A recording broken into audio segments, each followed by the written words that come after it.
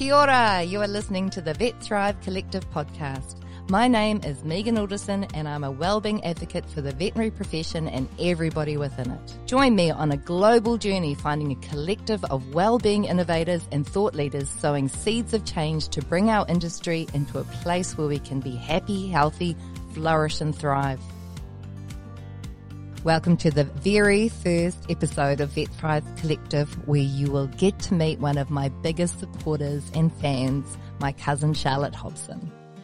We'll be talking about how the Vet Thrive Collective came to be and how Charlotte has been beside me through my life's journey and now she is making a dream come true.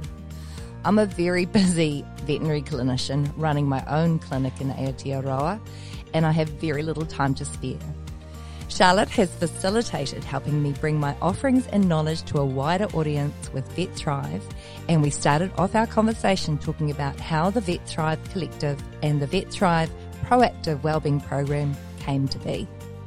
It came out of Mindful May, which was an easy vet, it was a software platform that we actually subscribed to at work, and they started looking into mindfulness, and I've been on this journey for 30 years, I think, as a professional, just working out how I'm going to turn up every day for my pets, my team, my precious clients, and really try and do the best job I can. And I think by working out how I'm going to do that, it's really helped me to say, okay, all those ones that are out there struggling, and there's a lot of us, you know, it's time to actually join a collective, bring some ideas to the table and actually make some change, because we've been waiting for it for a long time and it's too slow. We're a sunset industry unless we get in there and do something about it. And, you know, who better to talk about it than someone that does it every day, which I'm still doing. I got a day off today to do the podcast, everyone. Yeah, I mean, that's why this is really amazing, is that you're someone who's living and breathing. You're working every day in your own practice. So it really is a very practical advice. And that's what people can expect from the Vet Thrive Collective and from listening to the podcast. That's right. And I think what held me back a little bit was, you know, I'm not an expert in every field. I'm an expert at being a vet life. And vet life is difficult. It's a roller coaster every day. Every day is different. There is no perfect work environment plan that we can put in there. So it was really about sowing seeds of thought that will actually make long-term change for us to actually walk in that door every day and have the ability to, you know, just take a breath, look after ourselves, get to learn boundaries and sleep and how to nourish our bodies, but also starting to deal with some of our really deep personality traits, our perfectionism, inability to make mistakes, and really think, what resources do we need to actually maintain our mental and physical health and emotional and spiritual health? And we'll talk a lot more about that along the journey. And how's this going to make a change to lots of people, not just like me, one-on-ones. I've been with clinical psychologists and counsellors for most of my career, but how do we sow those seeds of change throughout the world globally to say, we can actually do this together. This is a resource that it's achievable, it's concise, it's like not too highbrow, not too lowbrow. And yeah, I think it's going to work. And I've seen it work in my own team. I'm excited to, you know, with Charlotte, who's basically been a big part of actually launching the program and helping me with my ideas and giving me feedback. It's an exciting journey that we're taking. Yeah, into the void. Exactly. And it's many, many years of work for you and the idea, but we've been launching the website for about 8 months. One of the questions that I was going to ask is, like, how have you done or implemented some of the program into your own practice? So I think for me, everything came together when I did a mindfulness-based stress reduction course. So I've been a permanent self-help seeker for so long as I can remember, because of my own mental health challenges, having to deal with anxiety, which I still have to deal with every day, bad habits, still have to deal with those every day. When I did the mindfulness-based stress reduction course, and I was part of a guinea pig veterinary group, okay, so they chose 10 veterinarians. There was 8 female and 2 male, pretty much represents the skew in our industry. And we were from new grads right through to, I think I might have been the oldest there at 30 years out. And we as a group went through an 8-week program. And believe me, when I found out what I had to do, like turn up for 2.5 hours and do a weekend, it was just like, oh, it is beyond me. There's no way I have time for this in my life, my very busy vet life, which takes over everything. And on that journey, I just found myself and thought, it was an aha moment, and thought, this is how to do it. Go back to learning how to breathe. And from there, I wrote an 8-week program. That's what I thought it was going to be anyway, and it took me about 8 months for my team. And I brought the learnings from the MBSR program and a lot of the other great stuff and the people that I meet along the way, because I'm always information soak when it comes down to sleep experts, clinical psychologists, occupational therapists. I'm like, tell me more. And I brought all of that into a program that could be delivered in 10 minutes a day, bite-sized chunks, because the biggest obstacle we have as veterinary professionals is we don't have time. I can't do it. I can't give myself 10 minutes a day. And we started to do that. Lucky I'm the boss. So I said, this is a non-negotiable. 10 minutes a day, we're turning off the phones. 10 minutes a day, we will not see clients unless patients are literally dying, then we might see them. But, for 10 minutes a day, we're going to do this self-care exercise. And we started to do little meditations. You caught us doing the yoga session the other day. That's a 10-minute stretch. I was not feeling energized. I hadn't slept well. 10 minutes of yoga. Off I went into my big 10-hour surgery day, feeling good, team's happy, joyful. Yeah, and we just saw the change, looking after ourselves, making sure we had our lunch breaks, make sure, we just got out and got some fresh air, especially with the masks on all day. Those little bits of self-care during the day and providing a work environment that actually encourages that has made probably one of the healthiest veterinary establishments in the world. It works. Yeah, exactly. It works. And that's the whole key about VetThrive, is that it's totally achievable. It is achievable. Yeah. It could go into any business situation. But with the vet day, it is harder because of the sort of inconsistency of what turns up. You can plan your day till you're blue in your face, but somebody will have an emergency. Somebody will be late. Somebody will take more time. Somebody's having a hissy fit out front. Our days do not run to plan any day, and we have to be accepting and okay with that. The program gives you the ability to actually, I call it equanimity, gain that sort of perspective of non-judgmental, just going with the flow. It is what it is. I'm doing my best every day, and I feel pretty good about it. And I guess we've touched on it already, but in a nutshell, why is VetThrive different?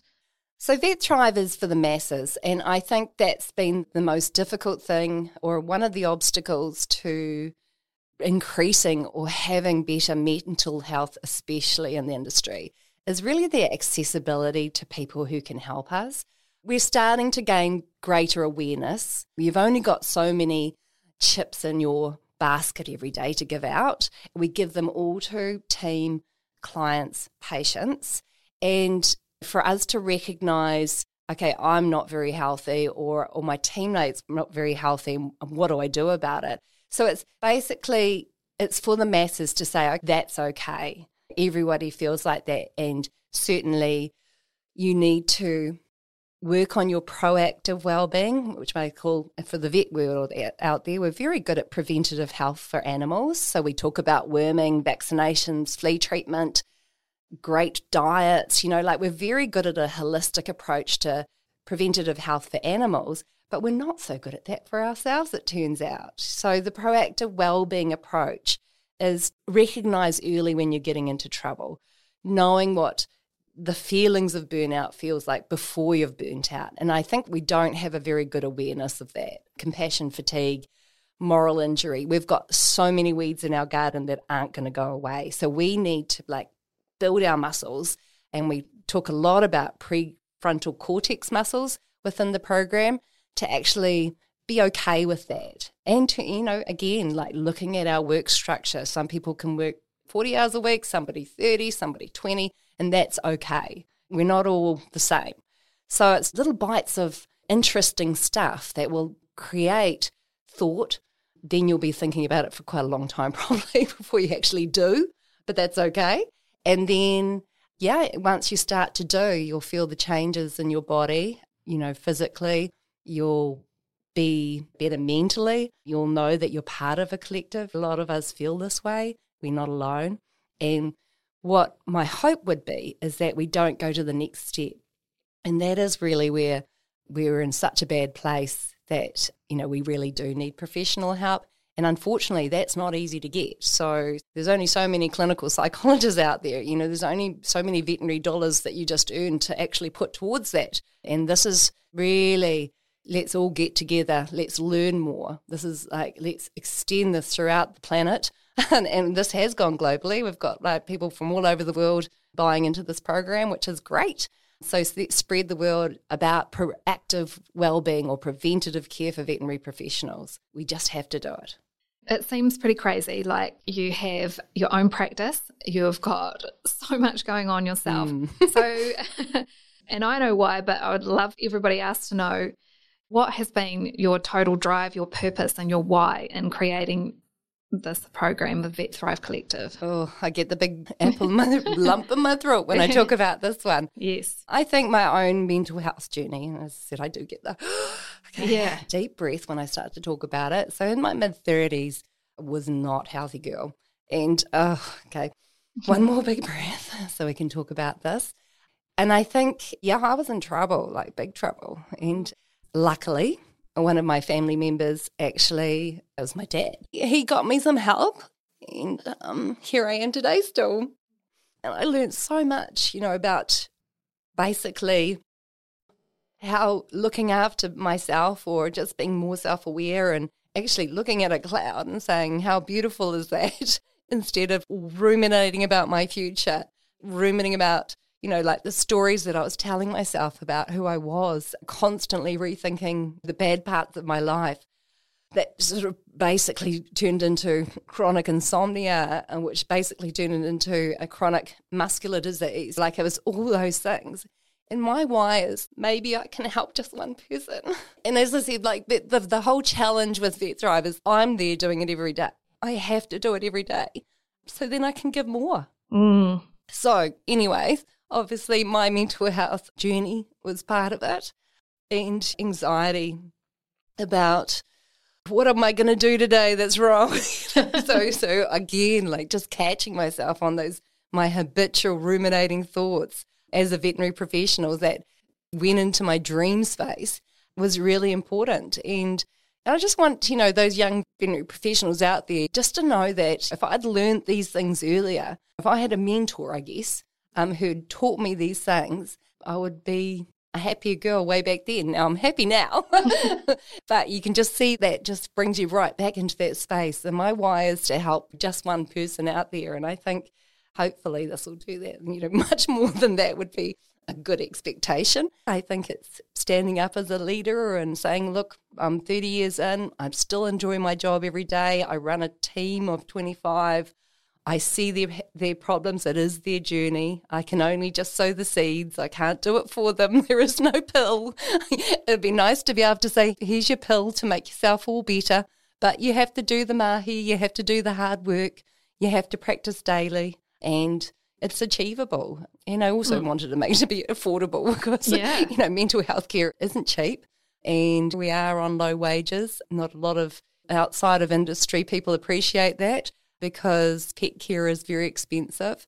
But we're a very low wage industry, which means you don't have a lot of discernible dollars to put into your mental health plan.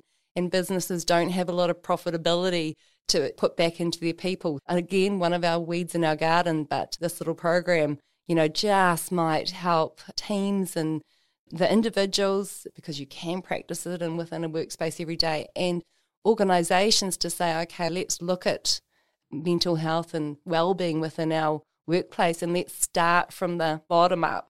Let's create the space to actually make the norm for us, rather than, constantly talking about the individuals that aren't doing very well and really need a lot of help at the end of the journey. And we lose them. We lose them out of the industry, because otherwise, it could be something worse for them. A lot of, vet shortages that you hear about, they're real, and there's real reasons for it.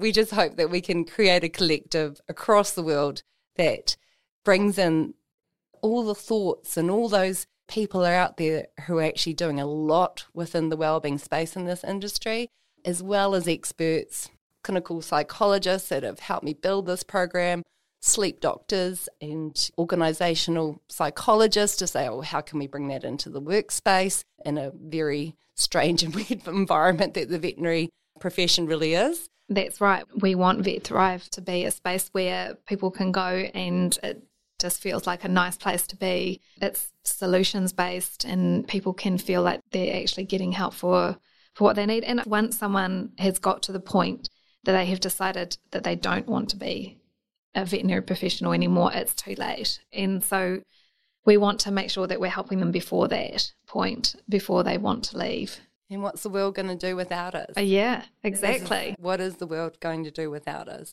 We're very pivotal in being the centre or the epicenter of the human environment and animal relationship.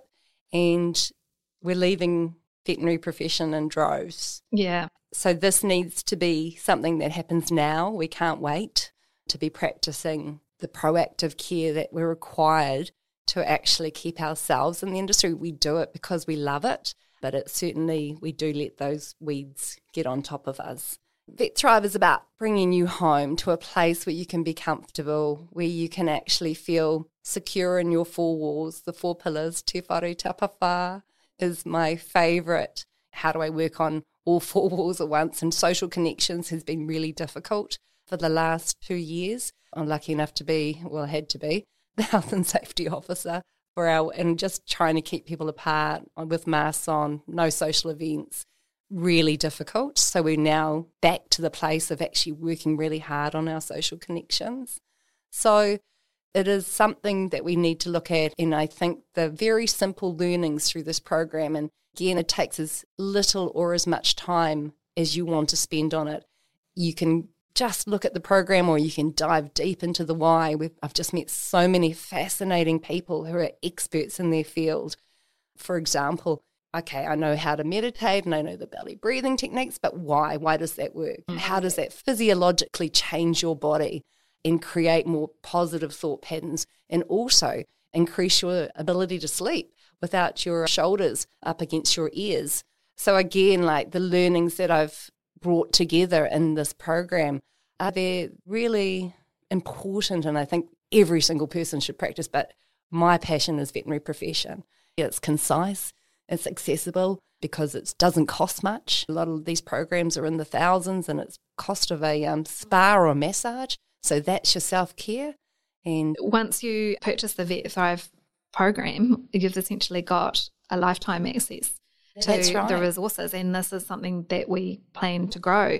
And the other thing which is quite significant is that you've spent a lot of time, as you've already mentioned, bringing other people's amazing work together, and then you've resourced that and you've noted where you've got all this information from. Like, it's quite significant in how you've pulled all the content together. I think it's very important for veterinary professionals, because we're all scientists, to have evidence-based practice.